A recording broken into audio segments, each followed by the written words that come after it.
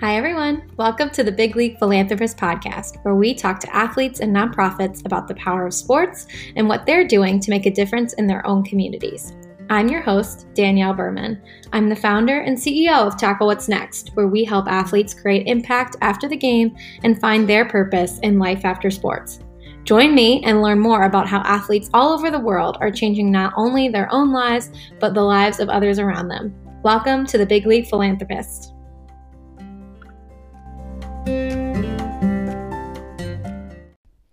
Hey everybody, welcome back to the Big League Philanthropist podcast. I'm so excited to bring you another amazing interview episode this week. If you haven't tuned in to the first couple seasons of our show, we are all about highlighting athletes and individuals using sport for good, why they do what they do, what motivates them to keep going. So if you haven't checked out some of our past interview episodes, you are definitely going to want to check them out. We've done 2 seasons already, and we have 2 episodes already in season 3.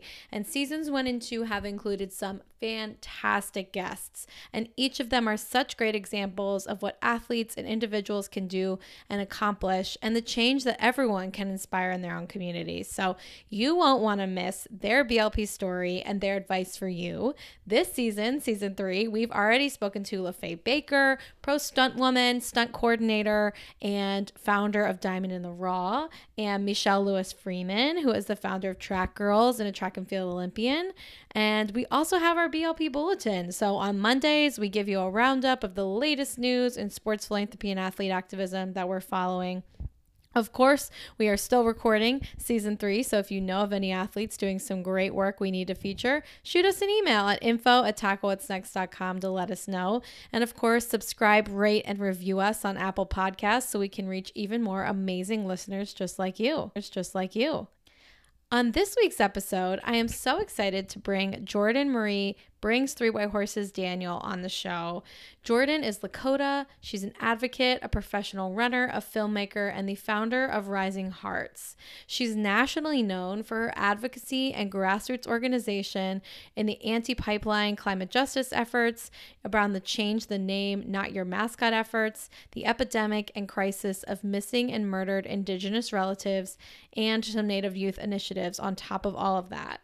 Her experience in grants and project management, policy, blogging, and organizing has been leveraged by both non-for-profits and for-profit organizations in areas of environmental sustainability, access to quality health care, missing and murdered Indigenous relatives, the Violence Against Women Act, and a variety of other worthy causes.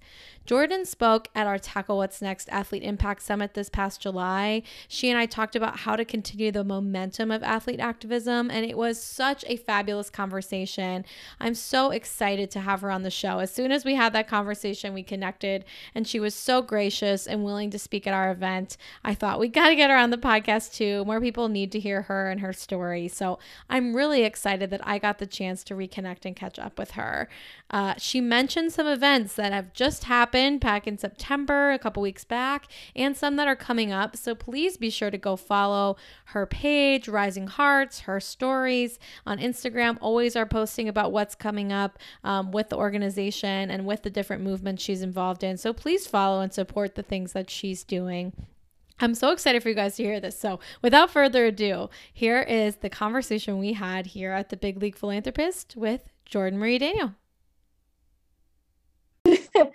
Hi, everyone. I'm here with Jordan Marie Brings 3 White Horses Daniel. Jordan is an advocate, the founder of Rising Hearts, and a professional runner. Jordan, thank you so much for being here with us today. Lila Palame, thank you so much for having me. Well, I am just so grateful. I know you were able to participate in a summit that we hosted at Tackle What's Next back in July around athlete activism and social impact, which was fantastic. And really excited to have you here on Big League Philanthropist because we do talk a lot about that intersection. And I just wanted to start by talking about your running career. And I actually recently learned you're a 4th generation runner and your family has had a long legacy in the sport. So tell us about that. How did your running become a part of your family? Tell us about that upbringing and how did running become a part of your life? Yeah, running definitely was very much part of my life from the moment I came into this world. My grandfather, my Lala, Niall Brings 3 White Horses, he was a runner, a coach, really worked with our youth. And so I was just surrounded by him the first 9 years of my life and always saw him going out for his runs. He really loved health and wellness, and running was just something that he just loved so much. And so I was always watching him go out the door.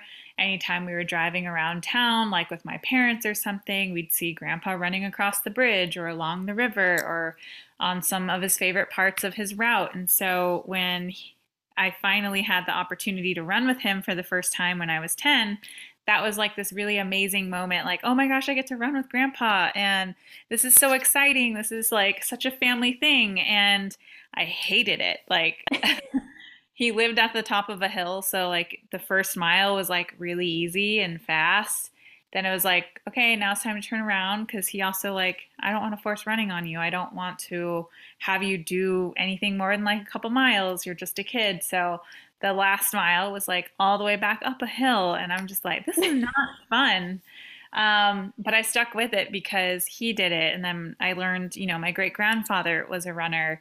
And then my mom was also a runner, and she was the sprinter out of our family. And just hearing her stories in high school and my grandfather coaching her and her training for the 88 Olympics. And, sadly it didn't happen because she ended up bringing me into this world. But it's always just kind of been that dream of mine for someone in our family because they were all training for the Olympic trials, training for something big. And life situations got in the way and had a new path for them. And so it's kind of always been my dream to make it to the Olympic trials. Now that I'm older and I like more of the distance running, I'm hoping that can be in the marathon. So that way someone from the Bring Through It Horses family will actually make it to the Olympic trials. And maybe that'll be like, okay, that's my mark. Like, I don't need to run anymore. I doubt that'll happen. But yeah, it's just kind of that family dream of mine to, like, for someone to make it there. And now, becoming a new mother, if that doesn't happen with me, maybe that'll happen, with my child, and they'll be able to carry on that torch and that dream. Yeah, I love that. And congratulations on, that new announcement. Very exciting. And I love that you have this, that running has become almost like a part of the identity of your family. And just a part of like those moments with your mom and with your grandfather. But you've really done a lot of important work using your platform as a runner. And so I want to know, like, what does that mean to you to be able to make an impact while running, right? Regardless of the Olympics and if you get there or not, which we hope that you do, the impact you've made, you could argue, is much more important. So tell us about what that's been like and how you've really leveraged that platform. Yeah, I think especially for runners, athletes who have those really big dreams, you get really focused, you get tuned into your training, coaching, like everything you have to do to take the right steps to get there. And it kind of then becomes very linear almost. Like you have all of these expectations, these check boxes that you need to do. And for me, that's kind of like how running was for such a long time. Running was about family, about this tradition, this legacy. Then in high school and college, it transformed to, the lack of representation of Native runners and even just, people of color within the running community. It transformed into now it's Native representation within running too. And it feels like this new, responsibility that I had. And then after college, it really transformed into I'm finding running for the love of just running. And because it connects me to all of the things I care most about, to community, to family, to the landscapes, to the soils, to the trails that I get to run on. And I think that's when running changed for me personally in terms of I'm running for myself now. I don't need to carry this pressure or put this pressure on myself. I have this deeper love of running and connection. But at that time when that was changing, I had just moved to Washington, D.C. and was starting to become more, exposed to a lot of social justice movements and efforts happening in the local community. I was networking, meeting more Indigenous peoples, and really trying to take a bigger stand on the reasons why I moved to DC. And that was to help make an impact, hopefully on the national level, and working with congressional members and, becoming a lobbyist. That was my dream and why I moved there. But a lot of that changed because I became really grounded and rooted in community and started just meeting other people and learning about these frontline efforts, showing up to my first rally in March, showing up to a lot of these events about issues that I had never heard about or known about.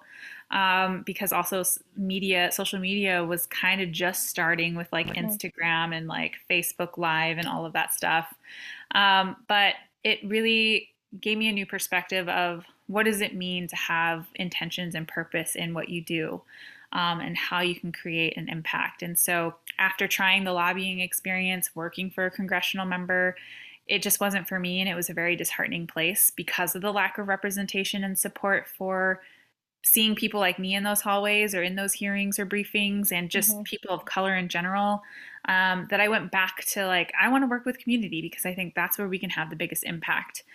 So I started a new job that really brought me back into community, and really started involving myself in what we can do as like an organizer, a community organizer, and an advocate. So that's where I really started to learn this new path of how to have a bigger impact.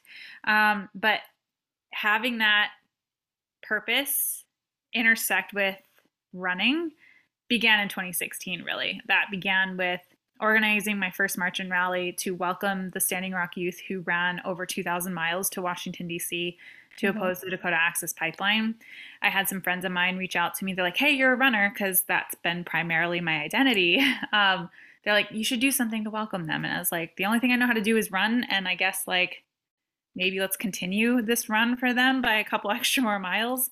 And that's what we did from the Supreme Court to Army Corps of Engineers. Is like we had this really beautiful run with all of the youth and their family and people that came to support them, and really just provided a place for them to speak and to speak to what they were seeing on the front lines and carrying this message, and delivering these letters and notes to really high-ranking officials and the president at the time. And so that's where I had like my first intersectional experience of running is a really powerful way to communicate something, to raise awareness about something. But it's not the first time we've all seen, politics become involved in sports. And, there's always that phrase, keep politics out of running, keep politics out of sports. But I think when we do start bringing these issues into our platforms, such as running or any other sport, it really makes a big impact in how we are exposed to it, how it's communicated. It also is a very inviting place for people who may not have known anything about it to be able to learn about this issue or whatever it is in a very like safe but informative way and a very creative way. So no better way to learn about something than having a conversation with someone while you're running and like setting those intentions and creating that new purpose of how else can I be taking action? What else can I be doing? So up until that point, running was very separate from my advocacy work. I liked having them separate. But as the years were progressing from 2016 to even present day, I saw more prayer runs happening. I started meeting more organizers of those prayer runs and started participating in them and started learning about them, about the right ethics and the protocols of how to go about it, how to do it in the right way. But then it was just a culmination of efforts that led to the Boston Marathon, to me dedicating that marathon to 26 missing, murdered Indigenous women and girls, and just was really kind of fed up with the lack of visibility of our Indigenous issues, of what we're fighting for, not being told, not being seen or heard. That led to me wanting to do a prayer run and kind of giving up on social media, giving up on community organizing, and just trying to run for them and just trying to give back in that way. So it's all come together in a very, very windy, bumpy road, but it's intersected. And now it's just giving my running, and how I advocate and how I can speak with those or for those who are no longer here, in just a more intentional and purposeful way. Yeah, I mean, I think it's clearly been building to what you're doing now with Rising Hearts and running for justice. And you mentioned the 2019 Boston Marathon. That clearly was a big moment for you, around painting that red hand on your face, making sure that you paused every mile to dedicate and pray for each of those 26 different missing or murdered women. Like, what did change after that, and what did you learn? Like, did you see people responding to your message more? Like, how did you see that change? So after I made that decision to do it, I honestly thought no one else would care. I thought maybe my Indigenous community and family will care because this is such a heartbreaking issue in reality in our communities. Mhm. That's very present and visible to us. I honestly gave up on everybody else caring. So when I did share a couple days later the post and the names and why I did this, um, that changed everything. People started, following. People went to the resources that I was sharing about. People were following the organizations or people that I was telling them to go support and to share. And people were becoming more proactive and trying to learn about this issue that is happening in every single state. It's happening across colonial borders. It's happening. It's happening every day, sadly, and it's something that's so heartbreaking that it just does not get the visibility and support that it needs. So it was a very overwhelming experience once I shared that because I was kind of thrown into this role and seat of, oh my gosh, now you're this runner advocate. Now you are the voice of missing and murdered Indigenous women and girls and relatives. And I was like, well, that's not like what I was striving for. So it was a really big learning process. It was overwhelming emotionally, mentally, and physically, but it was a lot of work in terms of, okay, all of a sudden I have the spotlight on me. How can I best use this to Mm. not have me centered in it, but how can I be a voice and a message for those who have no voice, but also how can I amplify those that are already doing this work? So it was very much a learning process. It was having lots of conversations with other advocates who have been doing this for a long time and sadly didn't get the spotlight that I did. But it's like, what can I be doing to support you? And how else can I be driving people to support your work now that I have this platform that I didn't ask for? But I'm really grateful and appreciative of it because it has led to a lot of, I feel like, social change and awareness and exposure for not only those that I'm supporting and the families, especially that I get to work with and speak with who have lost a loved one, but it's building this connection between Indigenous and non Indigenous peoples and communities, and hopefully creating a pathway of how non Indigenous peoples can come and support us, how they can approach us, because there are certain ways you need to approach different people and communities, especially when it's about these kinds of issues that are really rooted in trauma and violence and injustice. And so, yeah, like I said, it's been a learning curve. It's felt like I'm walking on a sidewalk as I'm building it. And that's not the way I operate. I'm very like structured. I'm very organized type A. Like I'd like to plan ahead and like know what I'm seeing and walking into. But it's also taught me a lot of lessons that I really appreciate and I feel like has helped make me become a better advocate and a runner at the same time. So yeah, it's been a really fulfilling journey so far though. Good. I mean, I love that you point out the work that you did once you had that platform because it's not enough just to get the platform. What are you doing with it? Who are you empowering with that platform? Which clearly you took a lot of time to think about and push forward. And I want to bring Rising Hearts, the organization you founded, into the picture. Tell us when you decided that that was something you wanted to commit to, and how did you get that started? Was it, around that time where you had this platform? Was it before that? Give us kind of that picture of how you got that going. Yeah, Rising Hearts came into the picture basically from that run that I organized to welcome the youth coming to DC. Mm. I started seeing a lack of representation of Indigenous organizers being included in the marches and rallies or panels and discussions that were being organized by these other big organizations trying to support Standing Rock. Not to say like their efforts aren't appreciated, but I think it was just, not being informed like of the right protocols. Like, oh yeah, we probably should have an Indigenous person on this panel. We should have them in the planning and the development of a march and a rally. We should open with a land acknowledgement and a prayer blessing. So it began as me kind of like being the pestering Indigenous person coming up to all of these organizations after their marches and rallies or whatever events that they were having and being like, hi, my name's Jordan. I'm Lakota. I live here. My job is this. I want to ask you a few questions. And so that's like how this like collaborative movement began in DC. And then it like also introduced me to other Indigenous advocates. So then they already had their kind of cohort together. We started merging together, and then, we co-founded coalitions together, and it just really kind of set the stage of like, how can we be intersectional? How can we show up for each other? How can we be talking to each other? And how can we be doing things in a better and more respectful way? That way we're not contributing to that erasure and invisibility of, that community or person in whatever fight that they're fighting for. So I think that really like strengthened a lot during my time in DC. And so, Rising Hearts really kind of began as just like organizing marches and rallies, and how can we collaborate together? How can we push the DC Council to defund from Wells Fargo? How can we, be making DC a more safer place, an inclusive place? And so that's primarily how we started organizing like vigils for MMIW, relatives that were taken or sadly found murdered, and panels and stuff. We helped with the People's Climate March in 2017, where we got over 200,000 people to come to DC. We were on the national and local steering committee. But yeah, we were very much centered on how can we build community? How can we mobilize people to learn more about these issues? And how can we do them in a really big, impactful way?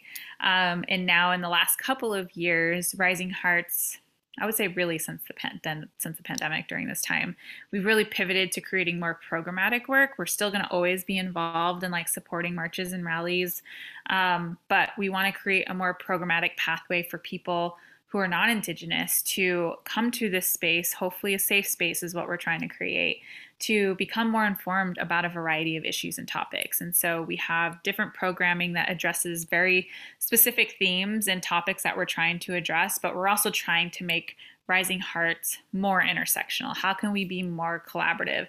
Rather than only just Indigenous focused, how can we also be an organization and an arm of support for other communities and organizations that are fighting injustice and fighting for similar things? Because even though we're coming from different lived experiences, those lived experiences are rooted in the very same constructs of why we feel and why we're experiencing what we're experiencing: colonialism, systems of oppression, racism, and that's all led to trauma. And sadly, like, a lot of the work that we do as advocates is driven from that trauma because we want to fight for a better future. And so all of our end goals are the same in creating that better future, but how can we collaborate and talk to each other?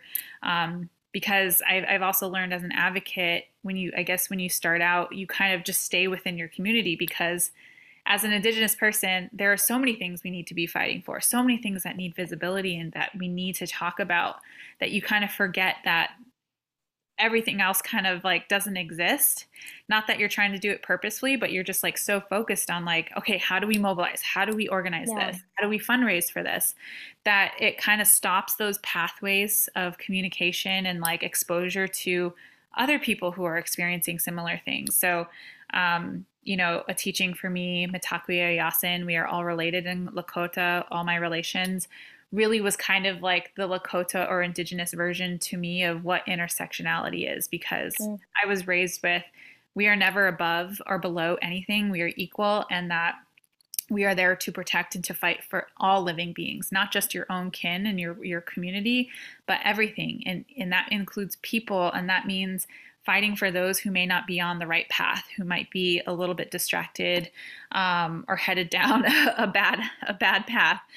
You're always still fighting for them and for their next generations. And so that's the new approach that Rising Hearts is taking, is really living and thriving off of that. And how can we cultivate community in a meaningful way? How can we be creating pathways of discussion, of informed knowledge that we can be learning from? So a lot of our programming, we host obviously Indigenous people, but we also invite it to other community leaders and advocates that are fighting for something, and making sure that we're exposed to that we're learning from that, and that there are ways that we can take action, or find ways to support them.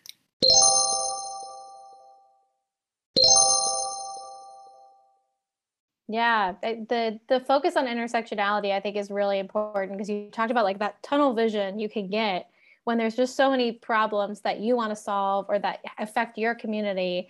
And, you kind of forget that like there could be allies in this. So in other communities, unfortunately, there's a lot of people fighting for similar things.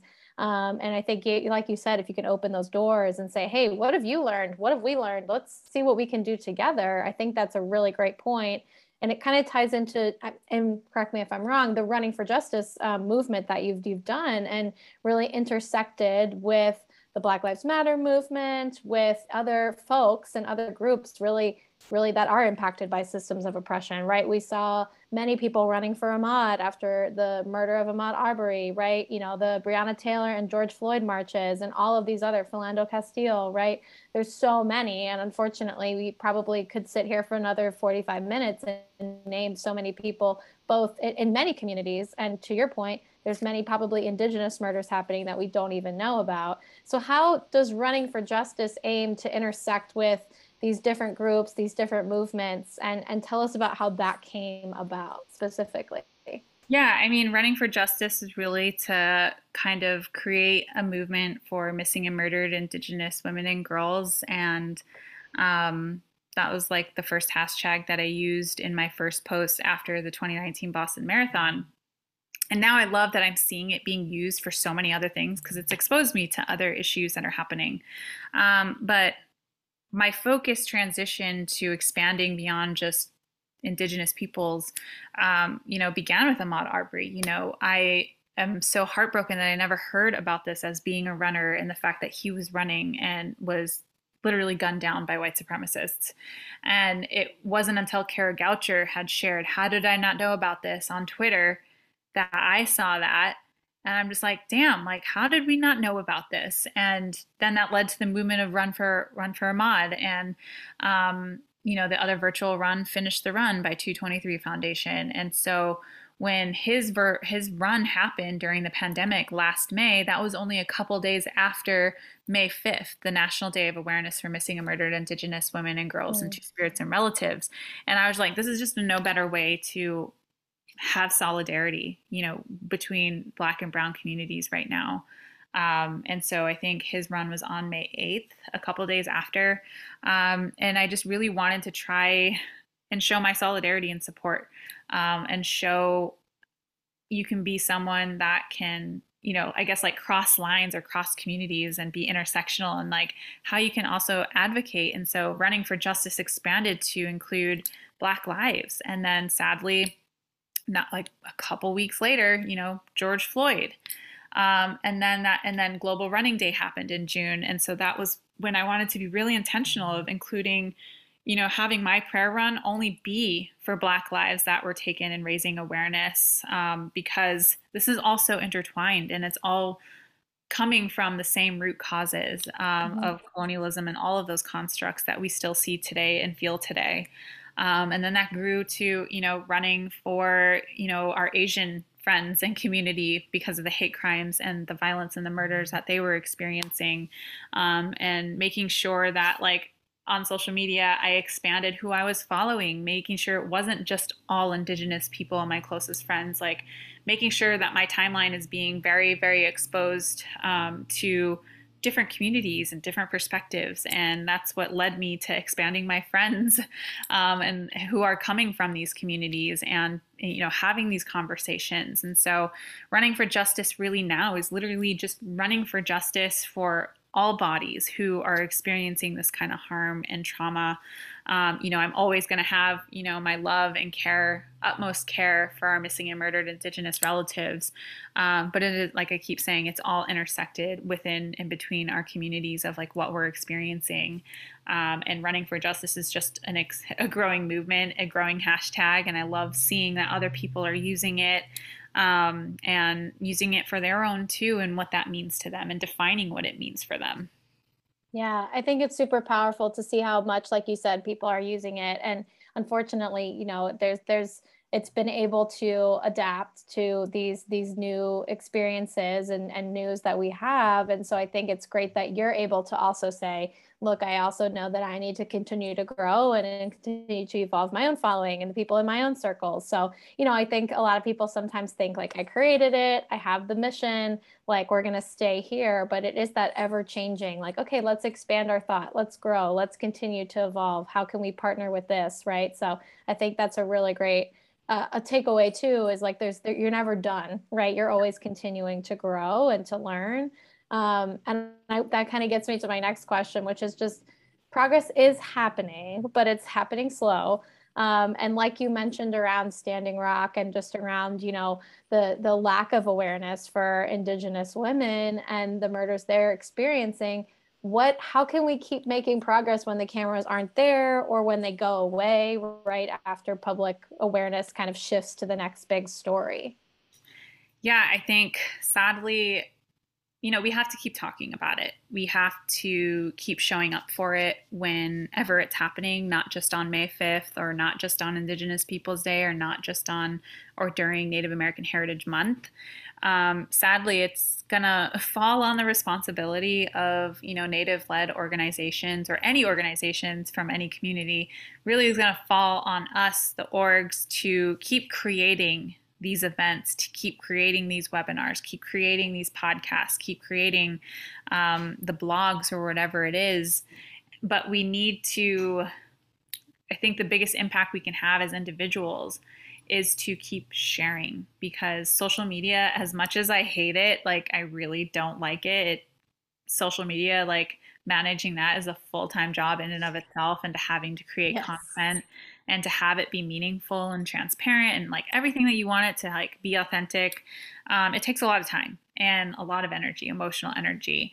But sadly, but awesomely, it is our greatest tool for visibility. And we're getting more creative with what we create in our content and how we share things. But we need to continue sharing, and we need to continue just being consistent in how we show up for each other. I think that's the biggest thing I always fall on is like the sustainability of our movements. How are we taking care of ourselves and prioritizing self-care so that way we're not having to pull back from these advocating roles and organizing roles and movement spaces. That way we can consistently and sustainably be part of them and how we're caring for each other, but also the consistency of who we're calling in to help be advocates with us, to help be in solidarity and take a stand with us. How can we keep that more consistent rather than just showing up for when a certain event is happening? Yeah. And I think that a lot of the work comes behind the scenes after that. Like once you're someone who is consistent, I think to create better allyship, better community members being part of these movements is how can we collaborate together? And so some of the things that have been happening for Rising Hearts that I think is such a beautiful example is we have some non-Indigenous folks who are reaching out and like wanting to work with us and donate their time and their skills to support us, because one, it's just me right now and we're trying to hire someone that way I can have a maternity leave too. But we have a dear friend of ours who is also an athlete advocate with our Running with Purpose collective. She's a grant writer, and I love writing grants. I don't have the time for it. That's primarily my background, but this is what she also loves doing, and she got us our first grant recently. So that's really exciting. But that's also I hope shows people this is how you can show up and support the movement and support the people. Is you also don't have to just share or like or retweet or donate. You can also come with your skills, with what you can offer. How can you alleviate some of that responsibility for these advocates and like just offer what you can do, because we do need the help and support. And sadly, it's, we're spreading ourselves so thin by wearing so many hats as advocates across all the spaces. And I think that's just like the best way for these movements to just become more strong, but also expand in how we can be supporting each other. Yeah, I think that's a great point. Being an ally doesn't have to be a public support, show of support. It doesn't have to be a post, it doesn't have to be a press release. Being an ally can be exactly like that. Grants are hard to get, so kudos to her for securing that for you, and congratulations. You know, it takes time, and if you have that expertise, like that is a perfect example of how you can support a cause that you care about or an organization that matters. And I think, you know, that's a great point for people to think about, is allyship can look a lot of different ways, but 9 times out of 10, being an ally is not something that's happening on social media. It's happening behind the scenes. It's happening, you know, offline, quote unquote, right? You know, it's happening kind of person to person, and really showing up is really what it is. And, you know, as we wrap up here, and I really appreciate all the time you've given us, I just had a couple more questions that I wanted to ask. This podcast is called The Big League Philanthropist, and really the goal is to show how different philanthropy can look. And so we love to ask everyone that comes on, what does being a philanthropist, that word specifically, mean to you? And what does that look like in your eyes? To me, I think it's just being able to give back into community. And I think that can take a lot of different forms, a lot of different creative forms. I think for Rising Hearts, one of the biggest things that's most important is how can we give back to community? Because so many people have shown up for Rising Hearts and have supported us, you know, share our content, show up to our events. How can we give back and like invest in community? So how we're creative and how we raise funds and give back is through our virtual runs. Like that's been our biggest fundraising opportunity and platform, is hosting these virtual runs. We have 2 coming up, one this Saturday and one on September 30th, but we raised very grassroots level, basically an individual level, over $180,000 that we've donated back into several organizations and individuals to support them in their work, the things that they're fighting for. And that's just one way to keep the movement and the support going. And so that's how we've been creative, and how can we give back to community, as also like providing space, providing platforms to host other voices that are not Rising Hearts to be part of these conversations, to share in their expertise. But I think that's just what it means to me, is being able to give back into community. How can we invest in them? And how can we create safe spaces for the movement and these conversations to keep continuing? Yeah, that's great. I think that investment piece is huge, because that looks a little different. It doesn't have to be a financial investment, right? It can be a lot of different modes of investment. So I love that piece and the community aspect of investing in that community that matters. And I have one more question, and then I want you to tell us a little bit more about what's coming up and how people can connect. For anyone that's listening, maybe they're an athlete that's thinking about doing something with their platform. Maybe they're a young person that wants to get involved in some sort of cause. You know, what advice do you have to those people about speaking up about issues that matter to them? Maybe they want to drive change but don't know where to start. Where would you kind of advise them to start? Yeah, I would say start with, you know, find what you're passionate about, or find what sticks out to you the most, that just like angers you, that you want to change that. And then become more informed about the issue or the topic. You know, become as much of a subject matter expert as possible, and be resourceful in how you learn that information. That may mean you need to reach out to organizations or other advocates that you can learn from, that can be your mentors, but not doing it in a very exploitive way or extractive way, being very supportive in that role. And then your next thing can be, okay, how am I going to talk about this? Maybe my platform is, maybe I start a blog to have these conversations, or maybe I share posts on Instagram, or create reels, or do TikTok videos that share about this topic, and just be as creative as you want, but also don't be hard on yourself if you don't get much traction. You know, like I literally went from like, you know, not having a big social media presence to all of a sudden having one. But that took time, you know, that took time to grow that organically, and to get those that come to my platform to trust me, and for me to trust them too.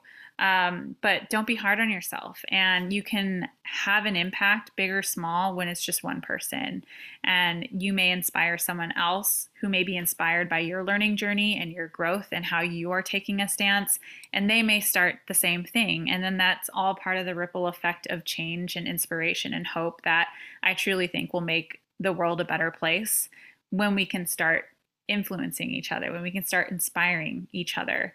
Yeah, and I think that's probably the best advice, is just find out what you want to learn, what you're passionate about, or what you will not tolerate. Become the subject matter expert on that. Start talking about it, sharing about it, and don't let the trolls get to you. You are definitely above the trolls and the comments that they may leave, but don't let that deter you from the work that you're trying to do. Yeah, I agree with that wholeheartedly. And the point that you made too about it's not going to happen overnight and it takes time and effort. That's huge. It's not going to be wake up in the morning and now you have a platform. You got to build that and put the effort in. Well, thank you so much, Jordan. I really appreciate you giving us so much time. And as we wrap up here, can you just tell us what's coming up? You talked about a couple runs coming up, with Rising Hearts. Where can they get more involved with some of the programs that you are putting together? Give us a little snapshot of what's coming up here this fall. Yeah, so this Saturday on September 11th, we have the Justice for Kay Sara virtual run. Her family is still fighting for justice for her. So this is our way to collaborate and partner with multiple organizations that are all focused on this advocacy work to help raise awareness and funds for the family. And then we also have our September 30th Remembrance Run, Every Child Matters, for Orange Shirt Day. This is to help bring awareness to, the troubling legacy of boarding school and residential schools in the U.S. and Canada, to honor and to remember all of the Indigenous children that were stolen and had to be put through these schools, to honor the survivors that we have today, but also raise funds to support 3 organizations that are supporting survivors, that are supporting truth and reconciliation efforts, on a local, state, and federal level with the governments, and just doing a lot of amazing work and programming. And so this is our way to give back. And then we also have our Indigenous Peoples Day virtual run coming up. It'll start October 9th and it'll end, I think, on the 16th. So you'll have a week to get your runs in. You'll have 5K, 10K, a half marathon option. And we're going to be supporting Stop Line 3 and Wamble Ska and Rising Hearts in terms of those fundraising efforts. Then we also have a short film that we're creating an impact campaign for that I'm co-directing and producing on with my partner with Patagonia. It's called Run 2, and it's going to be featuring Dr. Lydia Jennings, an Indigenous runner, and just an incredible story. So just putting that out there. The trailer releases on Indigenous Peoples Day, and the full film will release on October 20th. But yeah, we have tons more events coming up, but if you also are looking to prioritize your own self-care and learn about different topics and new things, you can definitely sign up for our wellness and informational classes that we have on Indigenous Wellness Through Movement on our website. We have Pilates this Sunday, we have dance classes, we have variety of classes that you can sign up for, as well as workshops and storytelling opportunities as well. That's awesome. And it's risinghearts.org where they would find that, correct? And then yep. Rising _hearts on Instagram. And we'll put all this in the show notes. And then obviously your social handles as well, so they can find and connect with you. Jordan, thank you so much for taking so much time to be here and share the work that you're doing. It's been such a pleasure. I know everyone listening is going to really enjoy learning about all of the things that you're doing. And again, we really appreciate you taking some time out to be here with us. Thank you so much. It was such a pleasure to talk to you, and really excited to keep supporting you and what you're doing. I think these are incredible conversations and panels that you've been hosting. So I'm really looking forward to see how that grows. Thank you so much. I appreciate that. Thank you all so much for joining us and tuning in to another incredible episode of The Big League Philanthropist. It was amazing to have Jordan here for this episode. Guys, go follow her on Instagram, follow Rising Hearts, head to their website and check out all of the amazing programs that they're doing. We'll have all the links in the show notes. If you just go there, click around and actually show up, promote, support the things that she's doing. It's really, really amazing and incredible incredible, the visibility that she's bringing to Native communities, Indigenous communities, and different efforts going on around the country. And thank you again to Jordan for taking the time to sit down with us here at the Big League Philanthropist. It's incredible, again, the work you're doing, and we support you fully as you continue to advocate and be a voice for Native and Indigenous communities, and really all people. I loved the points around intersectionality she continued to bring up. It's always such a pleasure to highlight athlete activism, and Jordan is such a great example of the power we all have, but especially athletes have, to make change. Don't forget to subscribe, rate, and review this podcast so we can reach even more incredible listeners, and share this episode with a friend who you think would really enjoy this chat. Thanks to Olivia Peters, Isabel Patterson, and Christian Bonadonna from Team Tackle What's Next for their help with this episode. Thanks again for tuning in, and we'll see you next time for another inspiring conversation here at the Big League Philanthropist.